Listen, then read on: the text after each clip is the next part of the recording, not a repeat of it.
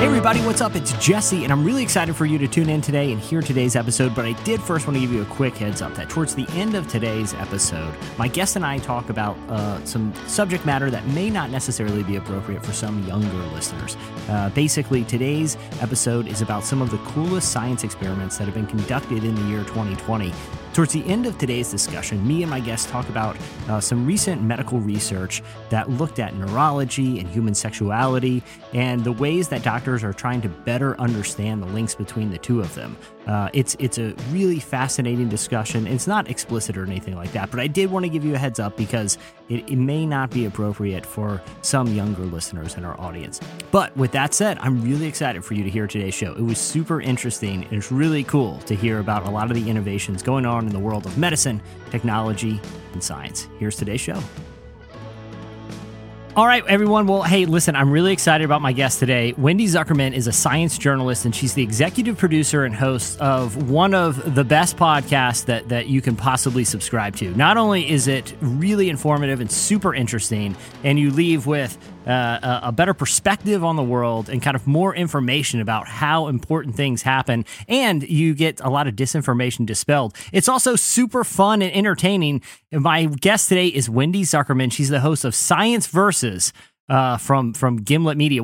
Every show Gimlet does is great, but Science Versus is right there at the top of the list. Wendy, thank you so much for coming on the show today. Thank you so much for having me. Well, hey, I'm really excited for us to dive in. We were just talking offline about what it's like being podcasters working from home. And I feel like all of the innovations that you and I are utilizing right now are the results of tons of cool science experiments that were probably underappreciated over the years. Yes, like using my couch cushions to help with the echo. No doubt, I'm standing on the shoulders of giants there. Well, listen, I'm using a literal cardboard box to hold up my microphone, so we have a lot of people to thank to be able to record today. Yeah. But well, hey, so we were trying to think about what's a fun kind of topic we could do. And the first episode of my show launched earlier this summer, and the first episode was with a science writer.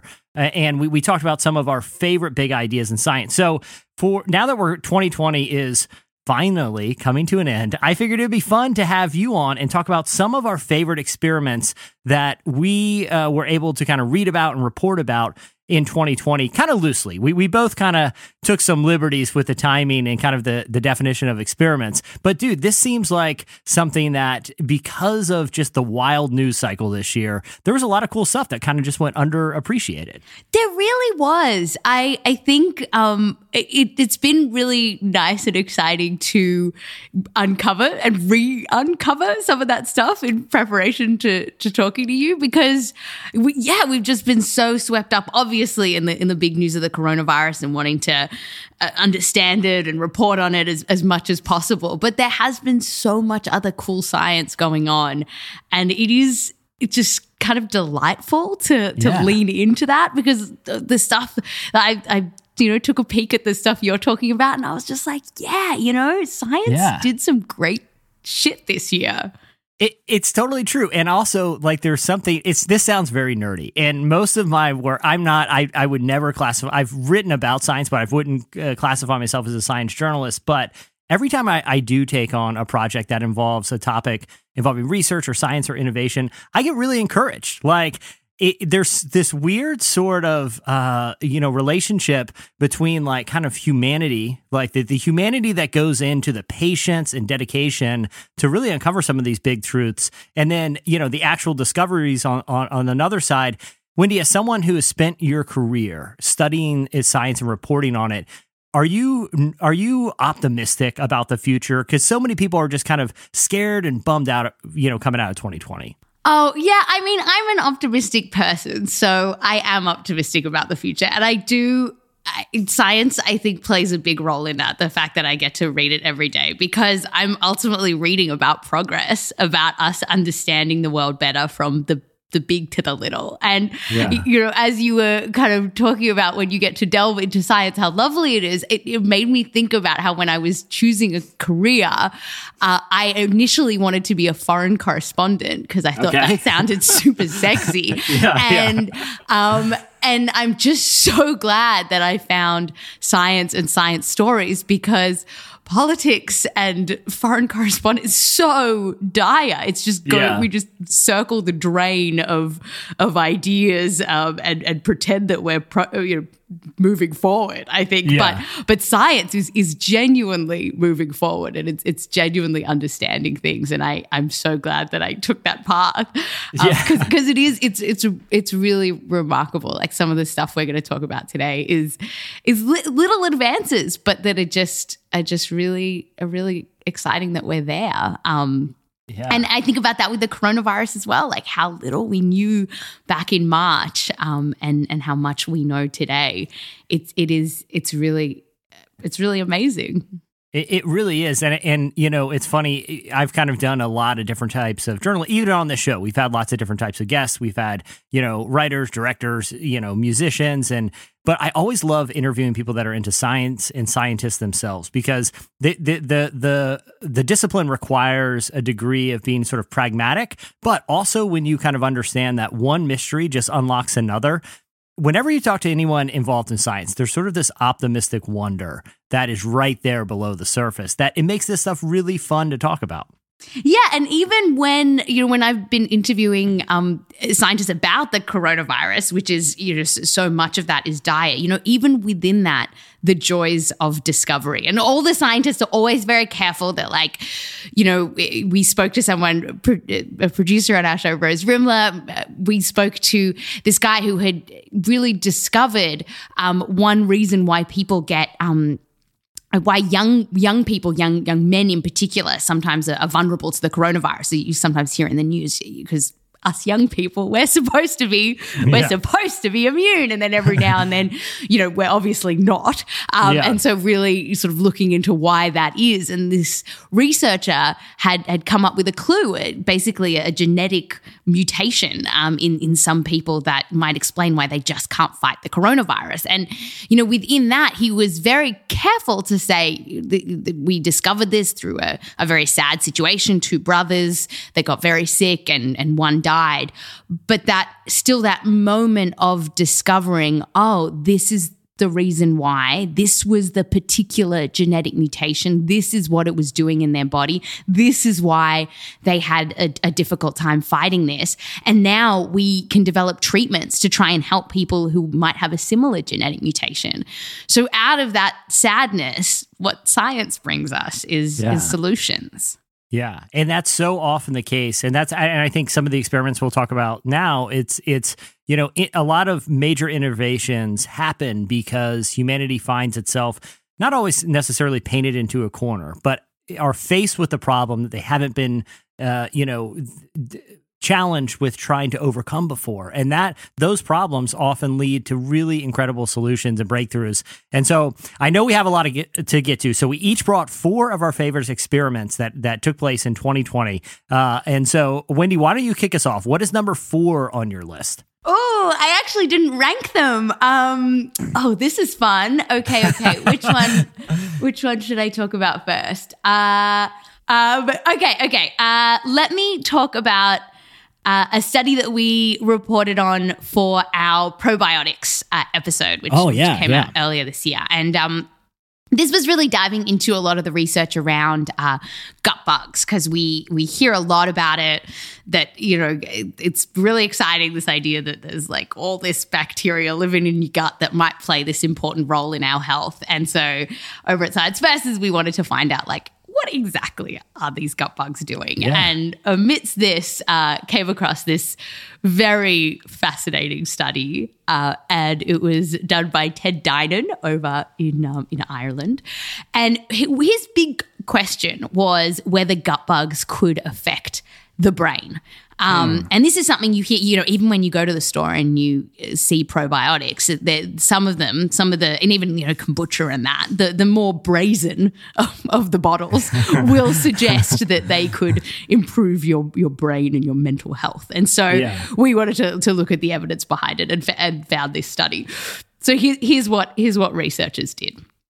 So they took some fecal samples from some depressed patients, and these were very depressed patients who had not gotten better with various kinds of treatment.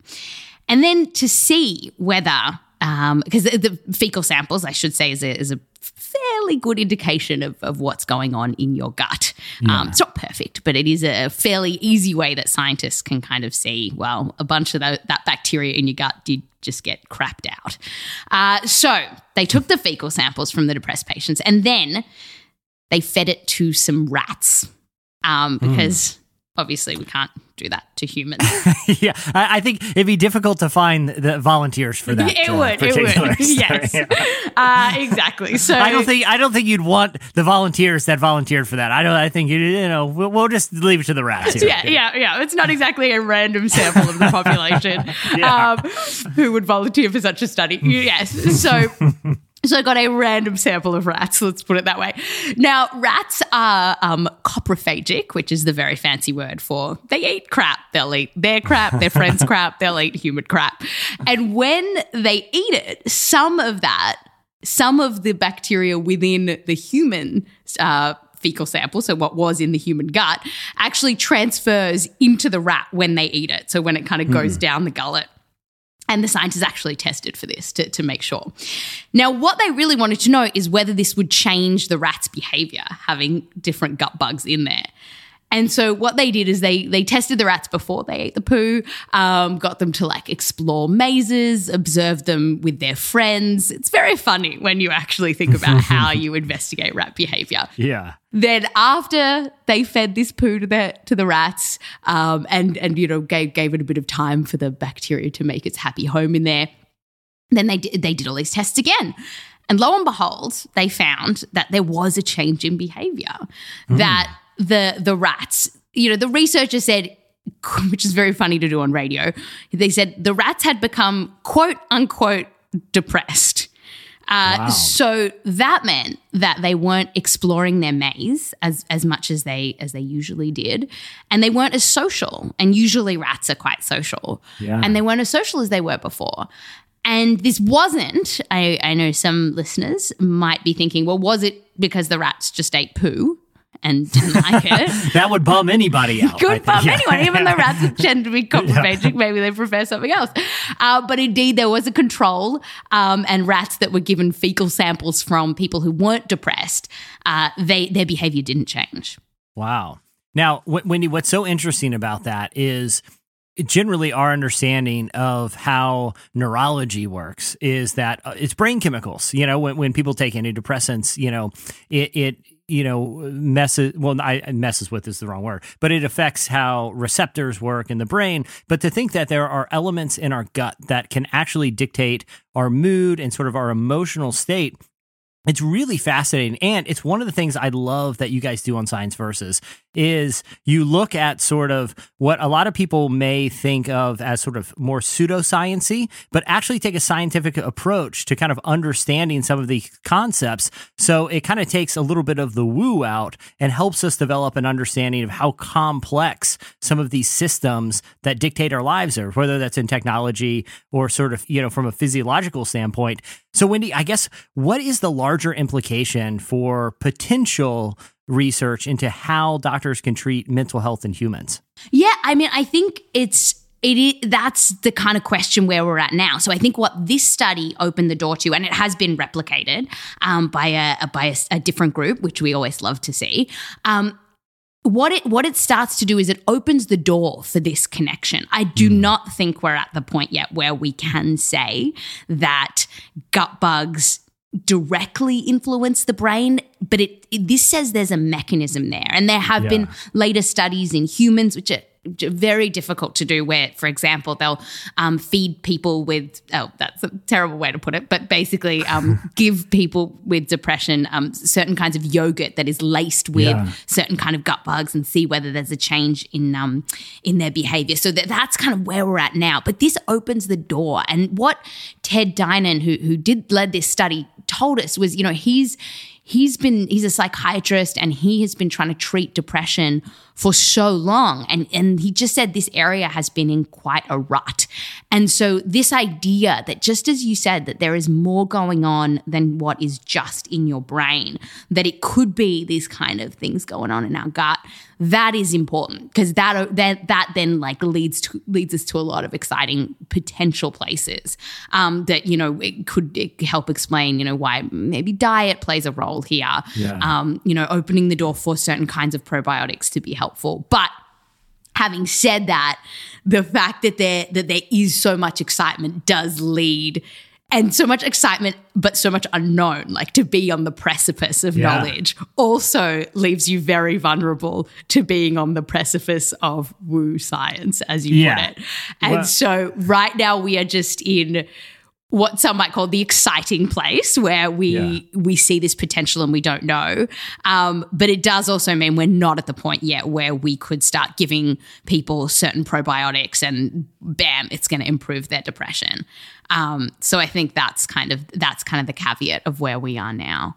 But it is certainly a promising kind of innovation, especially for people kind of in the field of mental health that are trying to understand ways to kind of unlock different remedies for people that kind of, suffer from different things. So what a fascinating experiment. Mine is a little bit different for my number 4. It is some of the research that Ron Mallett is doing. And this one is a little bit, I'm kind of cheating on this, on the construct a little here, because he's actually been doing this research for quite some time. Ron Mallett, I first heard about him in his research.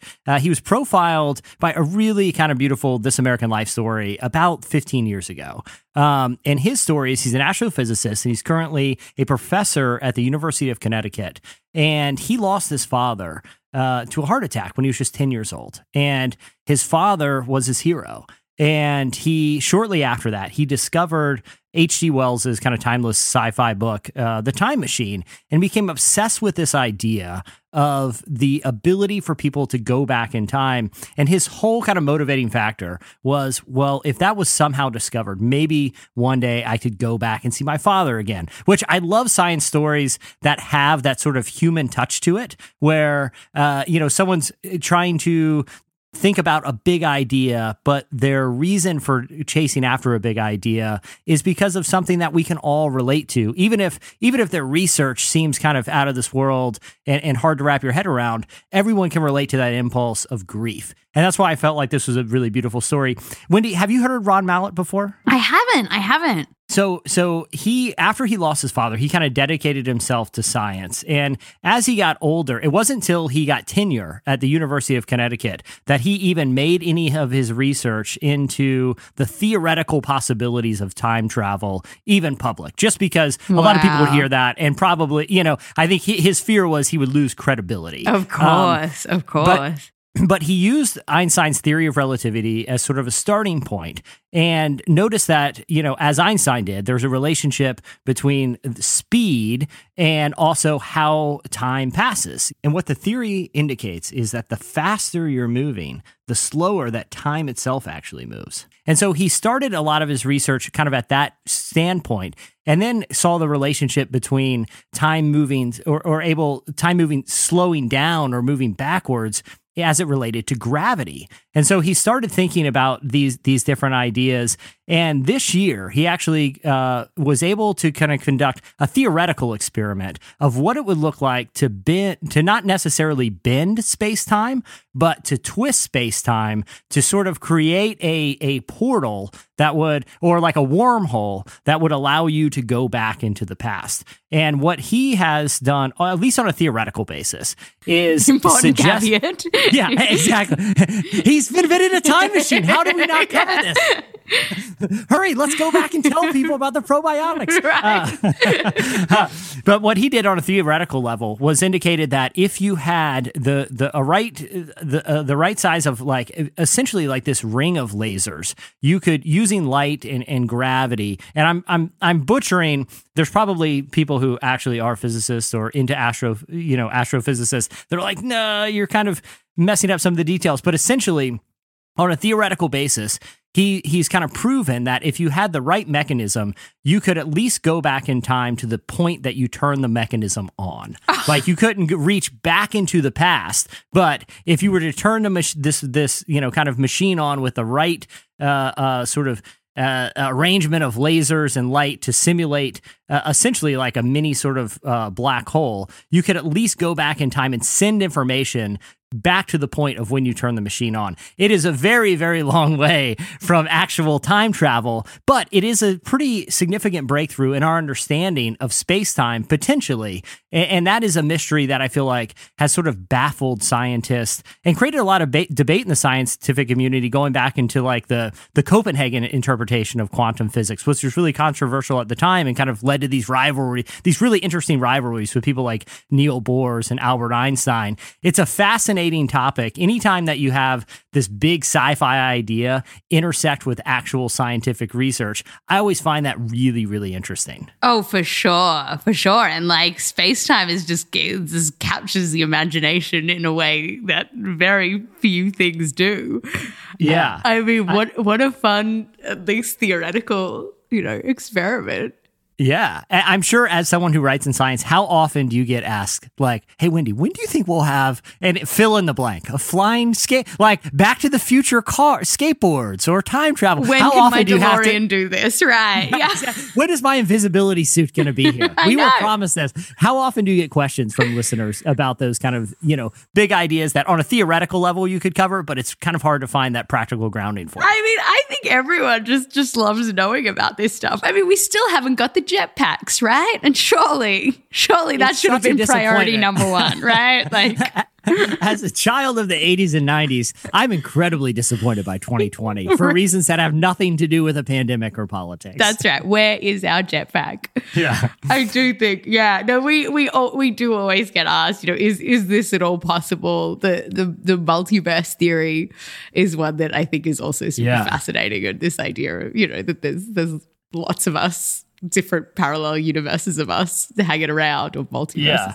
I know it's so mind-boggling. It is the true definition of mind-boggling. It really is. I mean, you can almost feel your brain working just to try to like think about the things that these really smart astrophysicists and scientists are suggesting, but it's really fun to kind of talk about. And I want to move on to number 3, but as one thing that I think your show has done well, and I feel like is really suited for the audio form. We've seen other shows, Radio Lab also does a great job of this, of taking these big high-minded ideas and using sort of narrative and different and personality just to help people understand them better. Do you kind of, I don't want to take too much time, but is your background in terms of like your academic background, how did that inform your approach to how you cover these ideas to make them palatable to audiences that this is kind of beyond their intellectual grasp a lot of times? Yeah, so I did not study journalism or creative writing or anything like that. I studied law and biomedical science because in Australia, university isn't free. It's very cheap, so you can stay there for a long period of time and just never grow up. But I think I have this amazing team that helps me to construct all of these stories that you hear on the podcast. But I think for me, science didn't come easy, actually. I really loved it when I was studying it at uni, but the concepts didn't come quickly. And once they hit. But I think that actually was very, very helpful because I don't assume that people know anything, because why should they? If we haven't been taught it and haven't had really time to process ideas, then why should people know them? And I think that is very helpful, because sometimes I will read an article that's in, you know, the popular press. And it's just like making all these assumptions that a reader or a listener would know things. And you know, by now I've been a science journalist for more than 10 years, so I know a lot of things. But I think it's just it's not helpful because it makes people feel silly when actually they shouldn't feel silly. They just haven't had the opportunity to know these things. And I think what was also helpful is my dad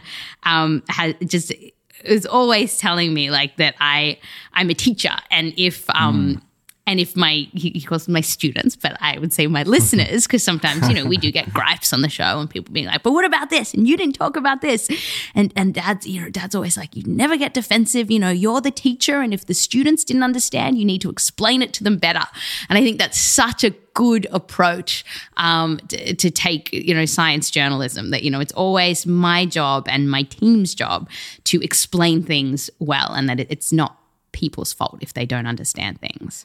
Yeah, well, I really look at shows like yours, and I really think you're kind of carrying on the legacy of people like Carl Sagan, who kind of, you know, first sort of introduced that sort of mix of poetry and science in a way that really compelled people that might not otherwise be interested, because it was sort of just outside the realm of what they were good at school. And I feel like Science Versus, and you do such a great job at that. So, you know, speaking of that, and big, interesting, kind of baffling ideas that are made to be easily understood, what is your number 3, Wendy? Okay, number 3, I'm going to take a look at platypuses. So going from the mind-bending world of physics to the duck-billed platypus. Now, you grew up in Australia, and so for American listeners who know of a duck-billed platypus but has never really seen one in the wild, describe what makes them so interesting. Oh, it's as if nature just put a bunch of weird stuff together in a blender and then just spat out this animal. I mean, it's got a duck bill. It's got like fur that's a little bit like, I want to say, a beaver. The males have a venomous spur, which is fabulous. And then this year, scientists discovered that these animals, when you spray or when you shine UV light on them, they glow blue. Wow. Which is so cool because we didn't know this, because normally their coat is like a sort of pooey brown color. Yeah. And the story of how scientists discovered this, and it was very fun because we reported on this the week of the election because the research came out pretty soon, like around that time. And, you know, during the election, for everyone, no matter your politics, a very stressful time, middle of COVID as well. To say the least. Yes. And so when this news story came out, we just thought, oh my gosh, this is so beautiful. That from what we were talking about at the beginning of our chat, you know, this idea that while politics is swirling around a drain, science is uncovering that the platypus glows blue. And so the story of how the researchers discovered this, was a team from Wisconsin. And it was quite fun because we spoke to Paula Annick, who was the lead author, but she said that it all started when one of her colleagues it all started without the platypus. I should do some nice signposting here. It was when one of her colleagues was out in the woods, and I think he was studying lichen or something, and lichen becomes much easier to find when you're using a UV light. And so he's like walking around the woods in Wisconsin with this like UV light, and then all of a sudden he sees this flash of pink. And he was like, what? And it turned out it was a squirrel. And a squirrel also has this effect, which is called biofluorescing. Wow. And we didn't know that a squirrel biofluoresces pink. And so from there, the researchers were like, what other animals do this? You know, this is weird. Like, and so they drove out and they took some apples and cookies. They truly did, being the good nerds that they are, and went on a field trip to the Field Museum of Natural History in Chicago. And the way that Paula told us this story was super fun. It was, you know, they turned off all the lights at the museum, at the room that they were in. and had their headlamps on and were sneaking around, and they were out to look specifically, and they had their UV lights.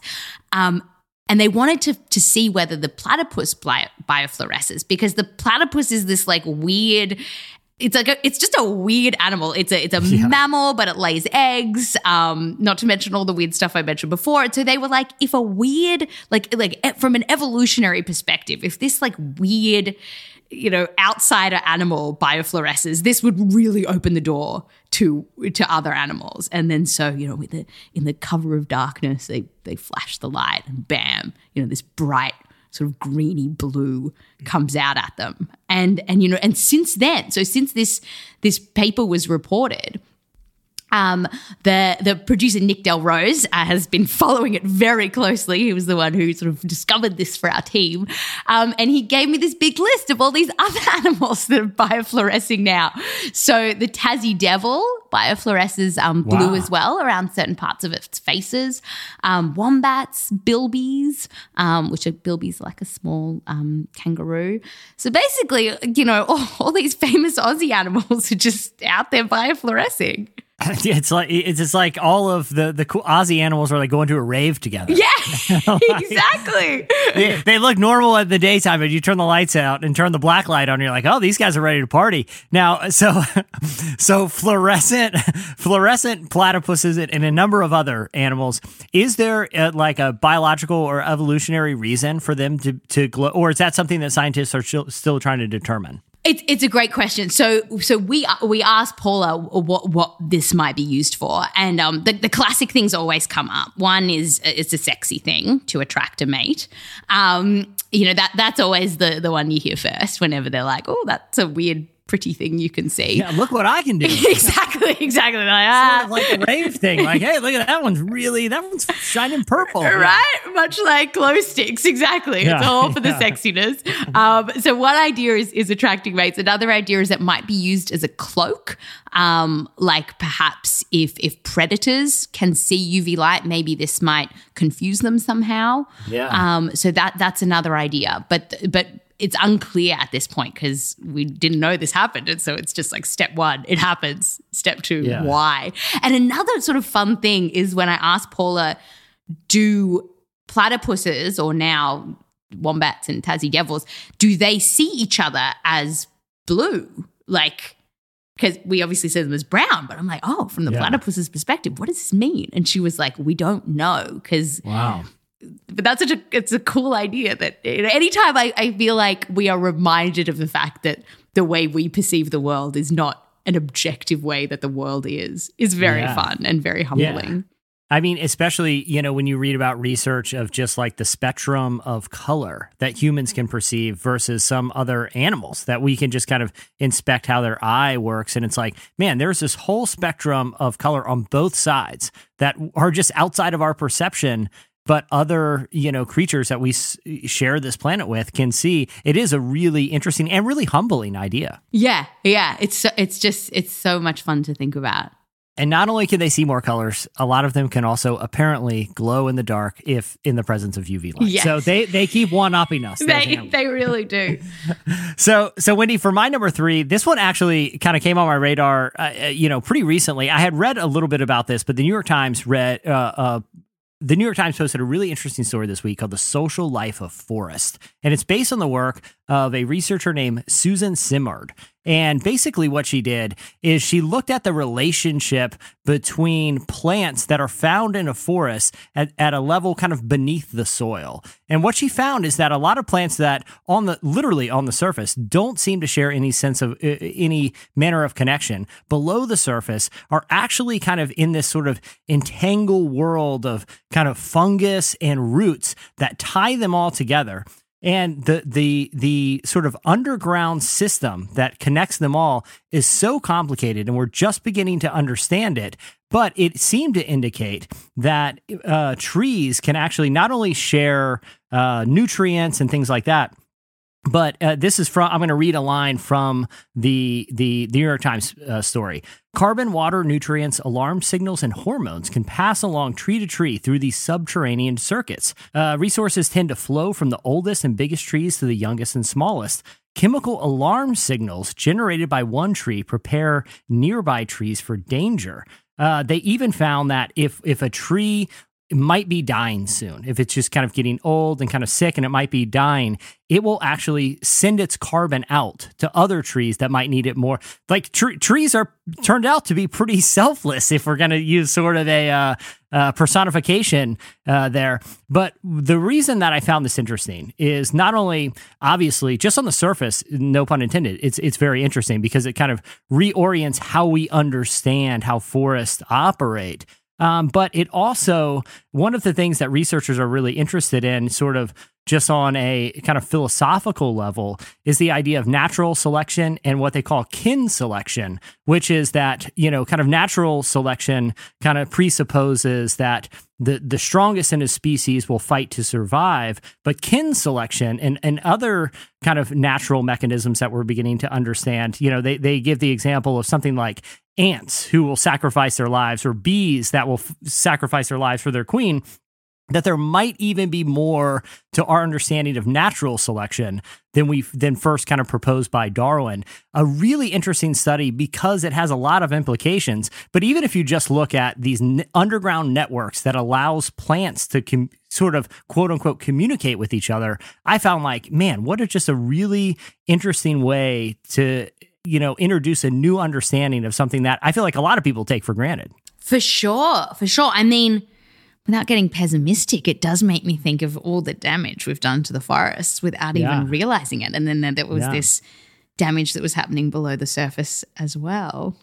Yeah. And even when you think about how the human body operates and how, it's all sort of interconnected by these really complex networks of, blood vessels and cells and nerves, re-understanding forest as those complex networks. And if you affect one part of the forest, you're kind of affecting the larger forest. It does kind of give a kind of new moral imperative to things like deforestation and just our understanding of the importance of environmental protection. And if you take away these sort of keystone species, what happens? And if you're taking away the big old trees, and they're the ones that are giving the carbon to the babby trees, what's to become of our forests? I know that is wild, though. That is really great to think about. I mean, not that we've destroyed things, but just that there is this secret world going on.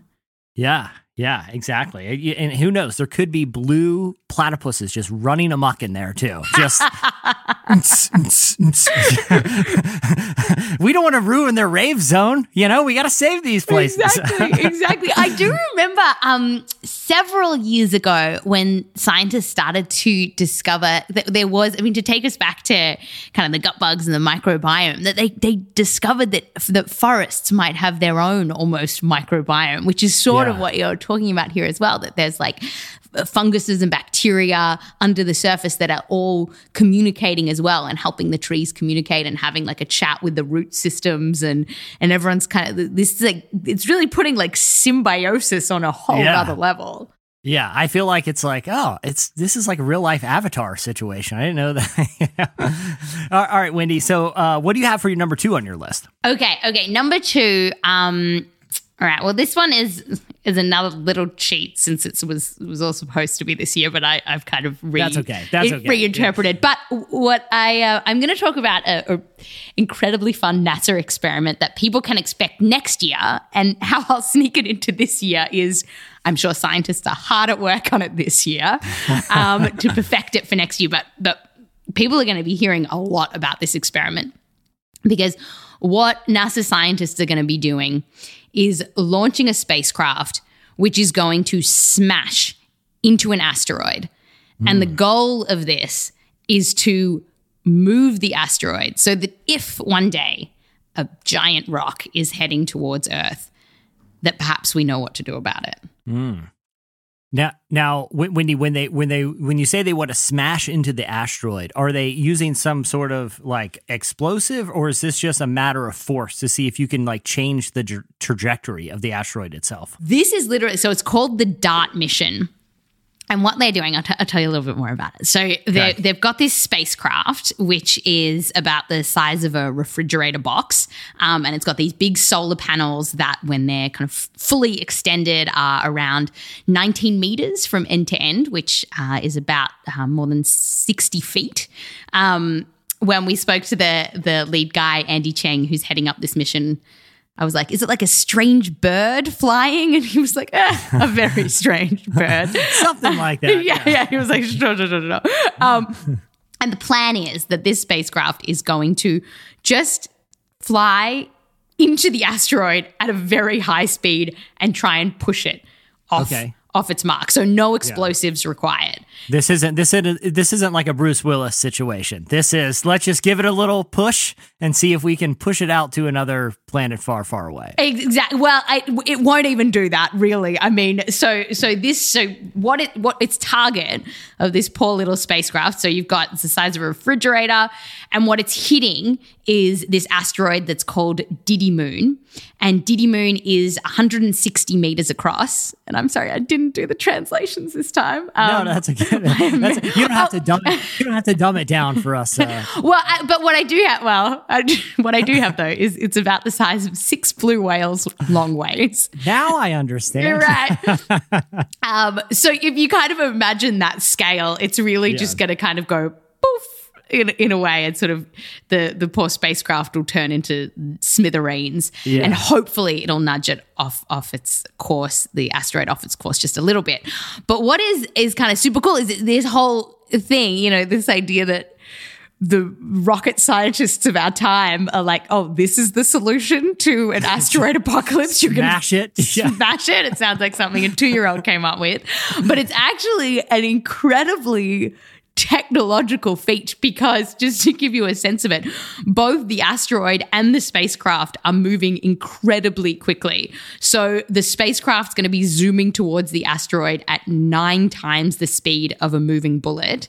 Wow. Andy Cheng described this as it's going to be like hitting a bullet with another bullet, because it's all happening in space. Everything's moving so quickly.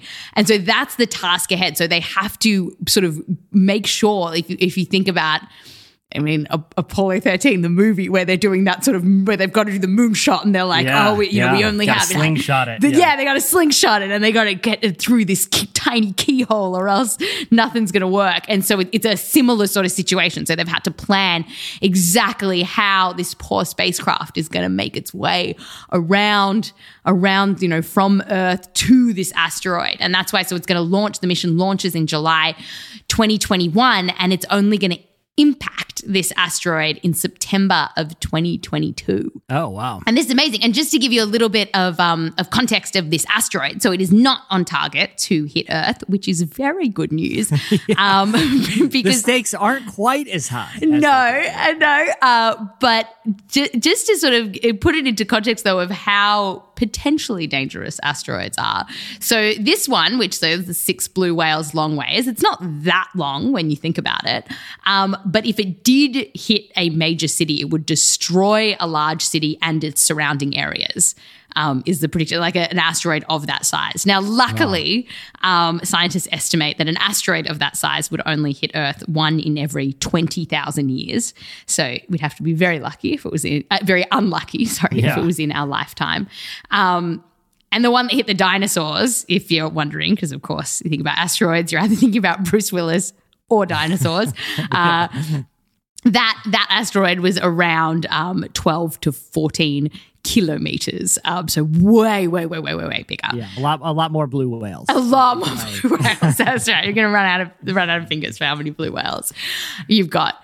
And so this is going to be a fun thing to look forward to next year. I think we're going to hear a lot about asteroids and this crazy mission. Yeah, intergalactic bumper cars. Yeah. It's very exciting. Well, it's funny. My number 2 actually has to do with, research into asteroids as well. And it takes place, right now in Australia. the Japanese Space Agency, they spent actually 6 years trying, sending a spacecraft to an asteroid. And their goal wasn't necessarily to look at like disaster circumstances, but to get a better understanding of sort of the birth of the galaxy and the solar system, because a lot of the materials that, according to many researchers, a lot of the materials found on asteroids are pretty much undisturbed from the time of basically the sort of the creation of our solar system and galaxy. So in order to understand more about the birth of our, kind of little corner of space in the universe, they wanted to get a sample of the material on that asteroid. Now, they built a spacecraft that was able to, it took 6 years to get there, and or it took 6 years total to get there and back, but they were able to get a small collection of dust and rocks, and they left the spacecraft out there, but were able to kind of send it back to Earth in a capsule, which just landed last week in the Australian desert. Now, it's on its way to Japan to be analyzed, so we probably won't get a lot of answers until early next year. But it will potentially offer scientists a really interesting look at some of the materials that are kind of in our solar system that are not really well understood because they've been so difficult to access. Now, this isn't necessarily something like asteroid mining, which you kind of read about in science fiction and different kind of futurists, but it is an interesting step to be able to collect material that is out in the solar system that has previously been totally unobtainable to kind of research for new purposes. I think this kind of idea of being able to reach asteroids is such an interesting new innovation that really has sort of been underappreciated in 2020. Yeah. I mean, that was amazing. Did you see those images of the capsule coming back over the Australian desert? So cool. Yeah. So amazing. Just this sort of light streaking across the desert, and then it gets closer and closer until it just lands on Earth. Thank you to the Japanese Space Agency for at least our desert. They aimed it out there. They're like, oh, let's we need a big landing zone, so let's use the Australian outback. Yeah. No, it was that was phenomenal. I mean, the massive space that is, and that is required. I mean, obviously we're talking about space, but you just think how far that capsule, where it came from, where the adventure that it's been on, to then pop back in the desert, and now we're gonna uncover what on earth it's about. I remember actually when Hayabusa landed on the asteroid, and that was a crazy cool thing, because for kind of the same reasons that when you think about this little spaceship that's gonna crash into the asteroid, because you're just talking about the immensity of space, and then you have to launch something that is on target and is gonna find this tiny little asteroid, relatively speaking. I remember the excitement in the air when it landed, and I can't believe now it's back. Now it's back home. Yeah, it's very cool. I'm very excited to see what they find. All right, so that was number 2. Asteroids were number 2 on both of our lists. All right, it's that time. Your number one favorite experiment or sort of innovation, kind of scientific insight of 2020 that probably was pretty underappreciated because of everything going on in the world. Wendy, what is your number 1? Okay. So this study was one that we reported on for our episode on orgasms. And kind of this episode was born out of just wondering, like, what is it that people are interested in right now? Because, particularly like living in New York, you're in the middle of a pandemic. For a lot of the year, we just like couldn't leave our houses. We're back to that now, basically. And it's like, what are people doing all day? Well, if they're not having occupying their time. Exactly. And so we wanted to look into this question of orgasms, and particularly female orgasms, which have been a little bit of a mystery to science and to people's bedrooms for some time. And so one of our questions was around, what is going on in the brain when people orgasm? And Hannah Harris Green, our producer on this episode, found this very, very funny study. So here's what Dr. Nan Wise is the researcher, the brains child of this study. And here's what she did. She got 10 women, so a small study, but useful since we really don't know much about what's going on in the brain during orgasm. Yeah. And she basically, bottom line, put them in a brain scanner, put sort of 10 women in a brain scanner, and then got them to climax. So they masturbated until they climaxed. But if you are designing this experiment, there's actually quite a lot of issues you've got to deal with. And the first one is head movement. So if anyone's listening has had to get an MRI, maybe for a medical purpose, you're told, keep your head still. But when you're masturbating, sometimes that's a little tricky. And so to get over this, Dr. Nan Wise invented a helmet that she called the Hannibal Lecter Happy Helmet. It's very, very creepy. It's made of a plastic mesh that went over the top of people's faces. Sort of think about like fence wire meshing, kind of that. Yeah. And it's got the eyes poked out so you can see, and then a mouth poked out so you can breathe. And then so that was sort of problem number one. That kind of kept the women's heads in sort of straight, so they didn't move around too much. But then there's another problem, is that if, again, you've ever had an MRI, you'll know that it is very, very loud. There's like this like boom, boom, boom, boom noise that's happening. And in part of the experiment, she asked, so that's very distracting if you're sort of trying to get into a nice headspace about everything. So she gave the women earplugs.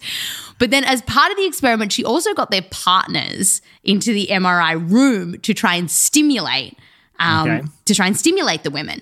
But then this created its own problem because the partners, with all that loud noise and the women wearing earplugs, the partners couldn't hear whether they were doing anything that was useful, whether the women were starting to orgasm, whether they had finished orgasming. And so what Dr. Nan Wise had to create was this weird system where the women in the MRI would press a button when they were starting to orgasm, indicating to the partners, like, keep going, you're doing a good job. But then Nan Wise would see that this button was being pressed, and then she would have to sort of tell that through through like a system where she described herself as sounding like a deranged stewardess. So then she would sort of relay that to the partners to be like, orgasm has begun. And then it continued until then they pressed the button when it was orgasm over. You have to wonder if when this particular scientist was pursuing this profession, if she was like, this is where it'll take me one day. She surely could have known. I mean, I asked her if she could have orgasmed under these circumstances, and because most of the women in the trial were able to, and she actually said that she was the test pilot because she had to do this so many times. She was so funny. She said she should have gotten frequent flyer miles for the amount of times that she did it, because she had to keep sort of seeing whether she wasn't moving her head enough to get clear pictures. So she was able to do it. Very intrepid scientist. Scientifically, exactly. So were a lot of women in this trial. And what they were able to find as a result of this is, in the words of Dr. Nan Wise, that having an orgasm is a big brain event. And so it lit up areas responsible for emotion and pleasure and reward, and this sort of thing. And one area of the brain, the hypothalamus in particular, got very excited, which if you possibly were studying biology in textbooks, it's sometimes known, this part of the brain, for playing a role in the 4 Fs, which is feeding, fighting, fleeing, and fornication. So, well, it's so interesting too, and it's that, kind of in 2020, where reputable scientists are willing to kind of do very intricate research into topics that maybe previous generations would avoid because of social taboos. But there really is real value into sort of understanding neurological mechanisms and their links between things, from everything from gut health to sexuality, really does have scientific validity. And it's just kind of fun to kind of see how scientists are tackling problems and kind of situations that previous generations may not have even thought about.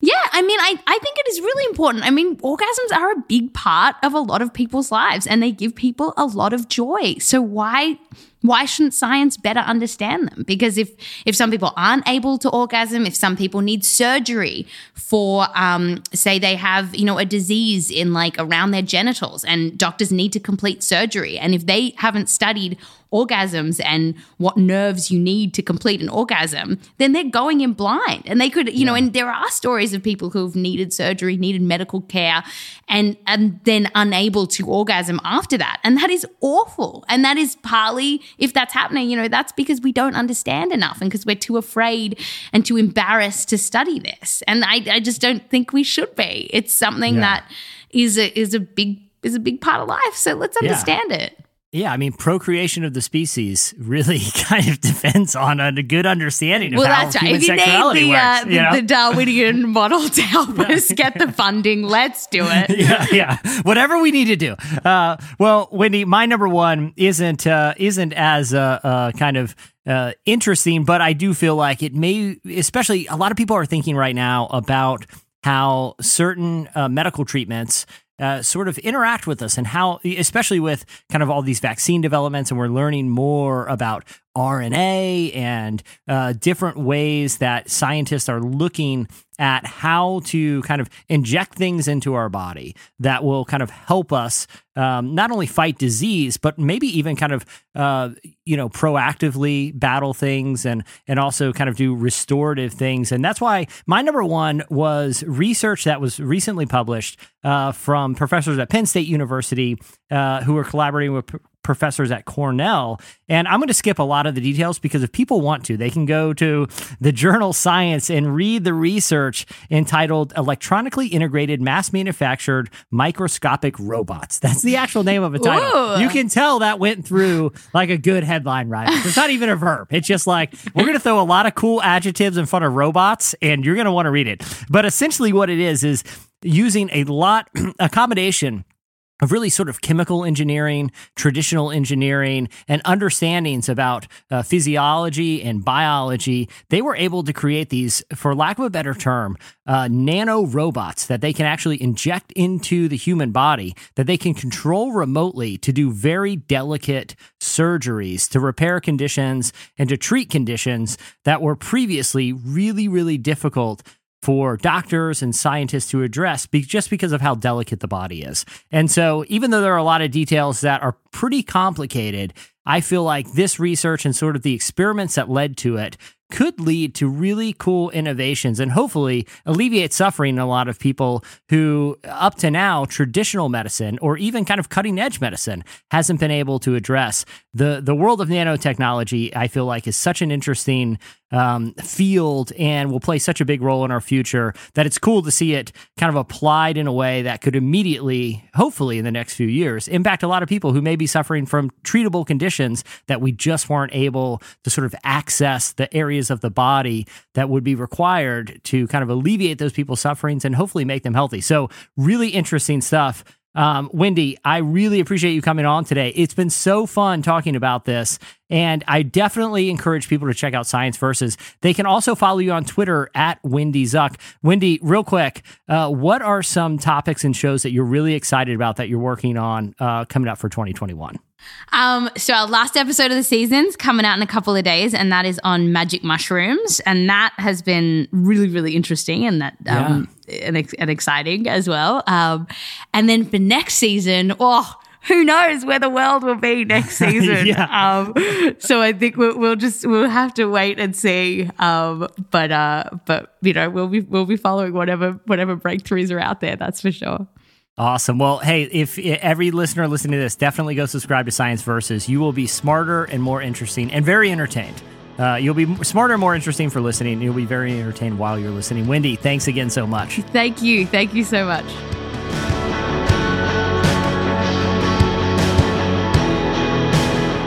All right, everyone, that is it for this episode of Listed on the Ironclad Content Network. Hey, if you like the show, I know every podcast has to do it, but it really does help.